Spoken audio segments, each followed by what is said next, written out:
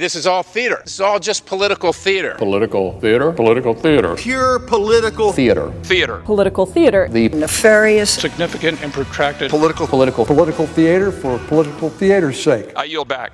From Washington, this is Political Theater, Roll Call's review of the spectacle of politics on Capitol Hill and across the country. I'm Jason Dick.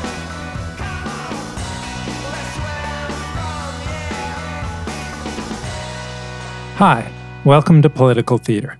I'm Sean Zeller, and I'm sitting in this week for Jason Dick. Representative Mike Johnson is emblematic of the Republican Party, of which he is now, in his third House term, a leading member. Vice chairman of the GOP conference, he joined fellow Republicans in January in backing former President Donald Trump's campaign to overturn state election results. More than 60% of voters in his Northwest Louisiana district voted for Trump, and Johnson views Trump as the party's most important voice. He expects the shift in party orthodoxy Trump engendered on trade and immigration to stick. On Capitol Hill, Johnson is prepared to lead his party in opposition to President Joe Biden, expecting voters will reward Republicans for that in the 2022 election. He recently joined the CQ Future podcast to discuss the bright future he sees for the Republican Party. We decided to let this audience hear what he had to say. Welcome to the show, Congressman. We appreciate you joining us. Great to be with you. Thanks for having me. So, Congressman, what does the Republican Party need to do to get back to power in Washington? I think this is actually pretty simple. I think there's a tendency to overcomplicate things, but I genuinely believe that our party and the country are in a similar situation as we were, say, in the mid-1970s. And I've often quoted, as many conservatives do, remembering fondly the speech that Ronald Reagan gave to CPAC in 1975. And that was the famous time where he said, you know, a lot of people think that we may need to pitch a third party and have some new idea, some new vision. And he rejected that. And Reagan said, this is the time for us to paint with bold colors and not speak in pale pastels. We need to present a real vision. We need to explain to the American people what it is we're for and what solutions we have to all the challenges facing the country. I think we're in a similar time, and we know the result of that ultimately, that Ronald Reagan was able to bring in a new revolution. He also said famously in his farewell address, you know, they called me the great communicator, but I wasn't that. You know, at the end of this era, he said, you know, I was just communicating great things, and they're the same great things that have guided our nation since its founding. That's my paraphrase of his message. And so I believe that that's what should guide us today. What I mean by that is that we need to double down on the same foundational truths that our party has always stood for, our core principles. And we need to articulate those in a way that resonates with this current generation of Americans, not unlike what Reagan did in the 70s and what it had done before that. And so I define those as those core principles are things that virtually every American does agree with, should agree with. It's the ideas of individual freedom, limited government, the rule of law, peace through strength, fiscal responsibility, free markets, human dignity, the sanctity of every single human life. Those are the things that define us not only as Republicans, but more fundamental than that, as Americans. And I think if we double down on that, that's what will ensure our success. President Trump took the party in a new direction on a number of policy areas, trade and immigration, which were issues that had divided Republicans, but there were a lot of free traders in the party. There were a lot of folks in the business wing of the party that felt immigration needed to be easier. And he's taken the party in a different direction. Do you think the party's going to stay in that direction or revert more to where it was before? Well, I think that the Trump era introduced some nuances in some of these areas. I wouldn't say that it's a different direction. In some ways, he was able to channel a lot of the energy that had been sort of percolating up from the grassroots.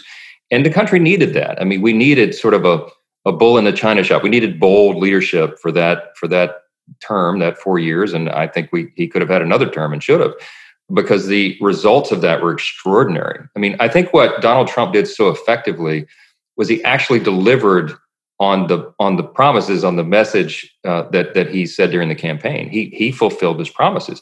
And that resonated with the American people. That meant something to them, because they wanted him to fix the immigration problem, fix the border. They wanted free and fair trade agreements. Those kinds of things mean a lot to the American people. And Donald Trump was able to do it in a way that was unique and obviously very effective. And so what I think we need to do going forward is to harness that energy. I mean, we are so proud of the broadening tent that we have in the Republican Party. We have more women, for example, more minorities involved than ever before. We have more what I just described as real Americans, hardworking, blue collar, workers and their families that identify with our party and what we were able to achieve the last 4 years.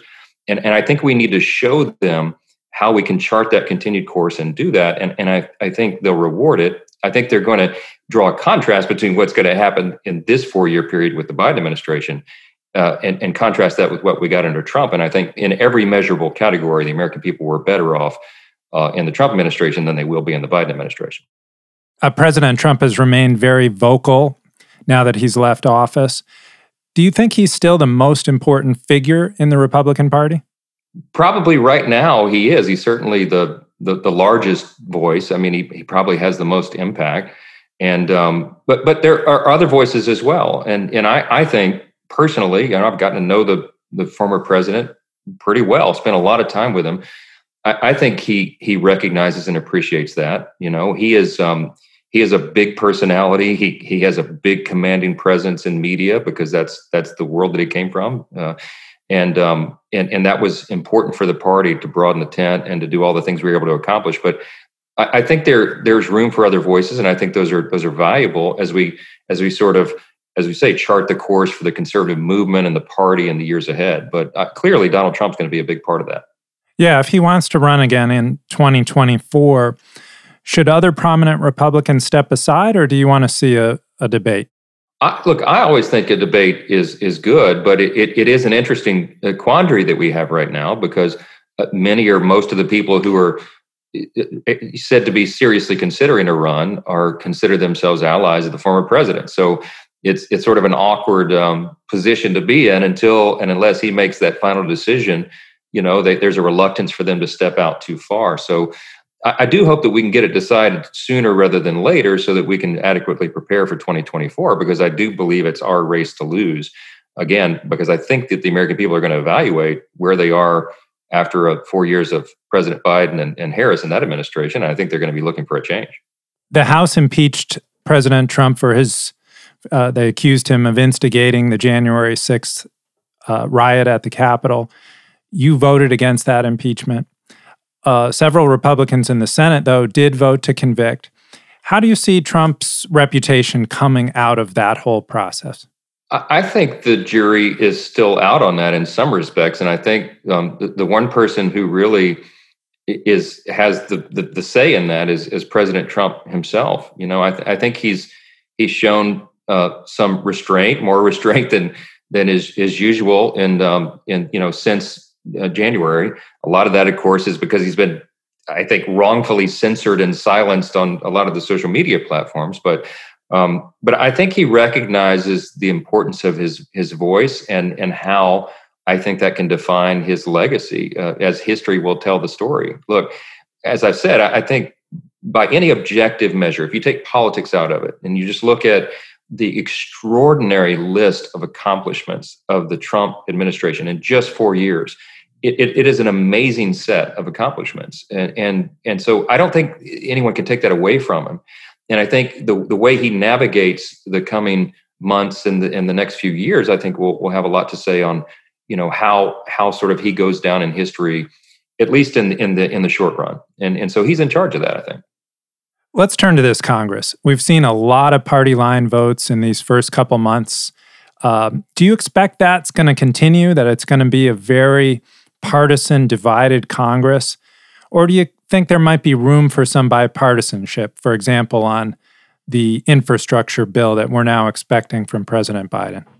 I'll tell you honestly, what I believe is in the heart of all my colleagues on the Republican side is vice chairman of the House Republican Conference. I'm pretty in touch with that, have my finger on the pulse of my friends and colleagues. And I think that there really is a desire for bipartisanship. I do. I believe that there is a desire for us to to govern well and govern together and do what it is that you're supposed to do in a constitutional republic. And that is, there's a presupposition in a system of government like ours, still being an experiment on the world stage as it is, only 245 years into this.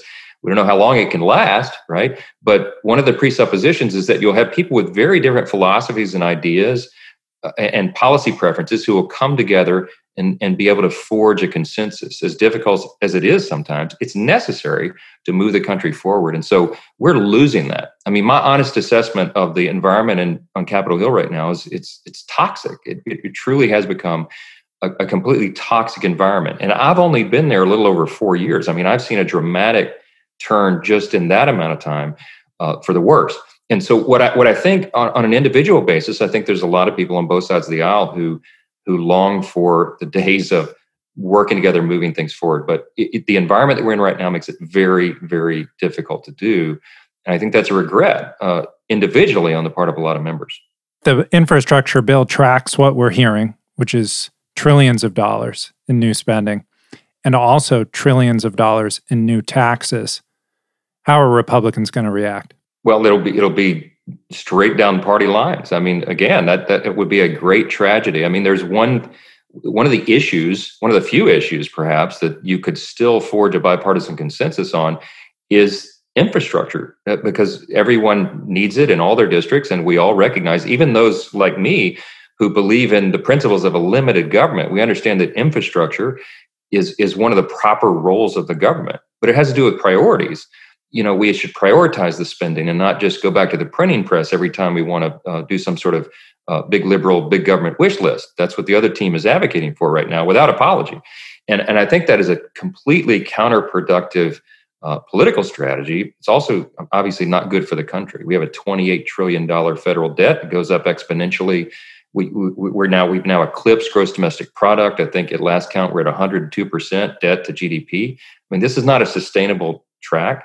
So what Republicans want to do is fix the roads and bridges and not engage in all this other nonsense. The Democrats know that, but so far they've shown an unwillingness to come and across the aisle and work with us to do something meaningful for the American people. So again, if they continue on this track, you'll get a straight party line vote, and I'm sure that it will hit a roadblock in the Senate and things will bog down. That's where we are today. Right. There's been a lot of borrowed money in the last year to fight the coronavirus with the various relief packages, including the $1.9 trillion one that passed in March.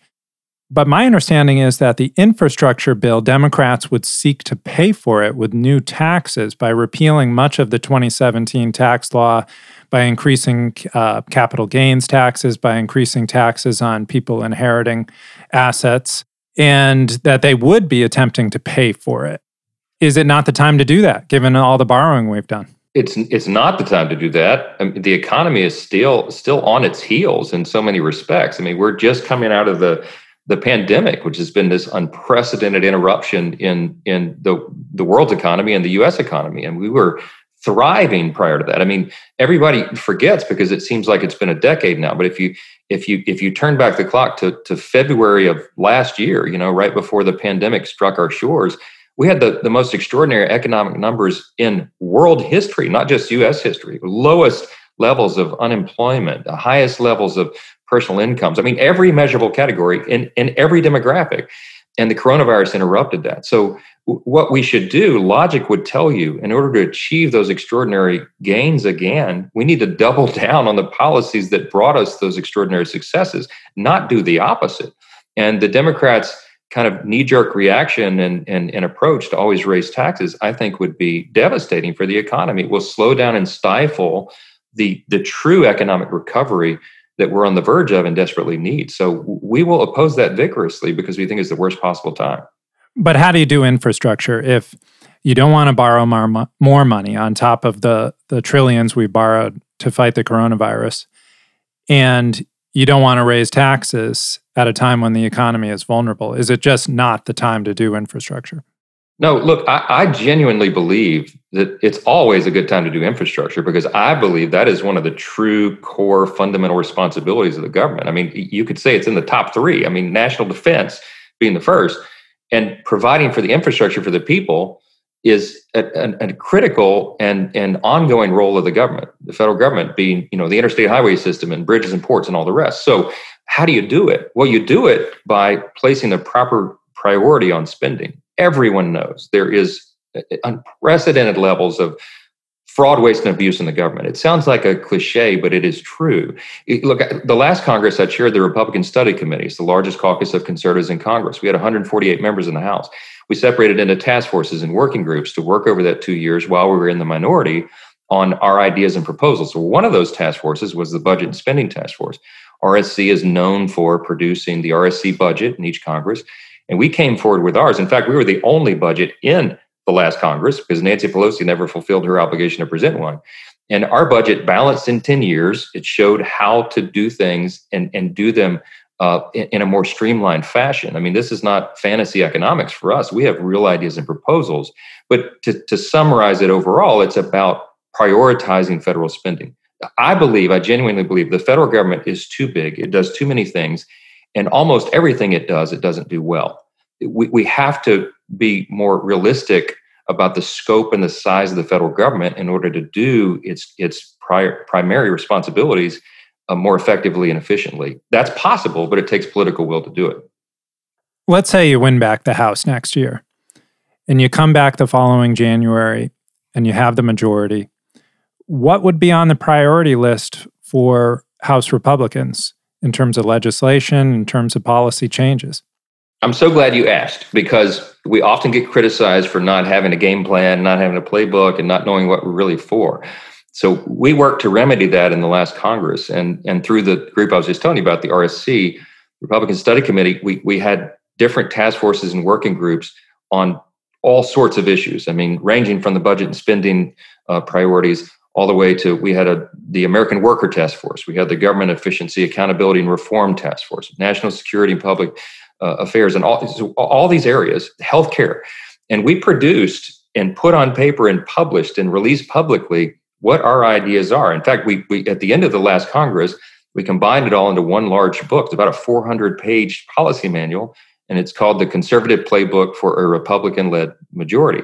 It is very specific. We have very specific ideas and proposals. We have solutions for all the greatest challenges facing the American people, ready to go. And we're ready to run those plays on day one. And that's not just an RSC project, because there was 148 of us out of 199 in the last Congress. It involved, of course, most or many of the Republicans in the House. And so now, conference-wide, now I'm vice chairman of the whole conference, and I've spent a lot of time talking to Leader McCarthy and Whip Scalise and Chairwoman Cheney about how we need to not waste all that work product, but we need to implement it conference-wide and party-wide. And so we're working now to integrate that. There's task forces being populated right now across the conference, and we'll be working with a lot of this material, updating it, refining it, and having it ready so that when we are handed the baton back, so to speak, in 2022 in the majority, we will not waste a day. We'll go right to work implementing these policies, and we're really excited about that. Well, we've heard about the Democrats' H.R. 1 bill, their election legislation that would set federal standards for elections. What would H.R. 1 be for the Republican Congress of 2023? Well, in terms of voter integrity and ensuring that we don't have the chaos that we had in the election cycle of 2020, I mean, I think you're seeing that priority reflected right now in a lot of the efforts that are going on. I think by last count, 40 different state legislatures right now. Of course, that's where we believe as conservatives, as Republicans, that's where the jurisdiction really lies, is at the state level. That's our constitutional tradition. It's not really the job of Congress to federalize elections and do all these things that they want to do in H.R. 1. It's actually the opposite. But to clean up our election system, to make sure for every single voter that they know that their vote will count, that there won't be, hijinks going on in their local precinct and all of that. That is something that really is best handled and designed to be handled at the state level and the local level. And so we want to encourage that kind of reform and activity. I just think some of the criticism of, for example, the Georgia legislation and some of the others that are pending is not based on the facts. The people that are out complaining about it haven't reviewed the actual legislation And it's kind of a frustrating thing to see a talking point picked up and repeated over and over by people who've not really paid much attention to the details of all these issues. And I think those details are important. Yeah, the Democrats have pretty much said that Republican opposition to their voting bill is racist. And what is your reaction to that? That is absurd. We say and believe and advocate and work for this idea, this principle that is a sacred thing in a constitutional republic. We want every eligible voter to vote in every election. But the other side of that is that you have to have integrity. People have to believe in the integrity of their vote, of the ballot box, of the system itself, or else we lose the fundamental thing, the thread that keeps our republic sewn together.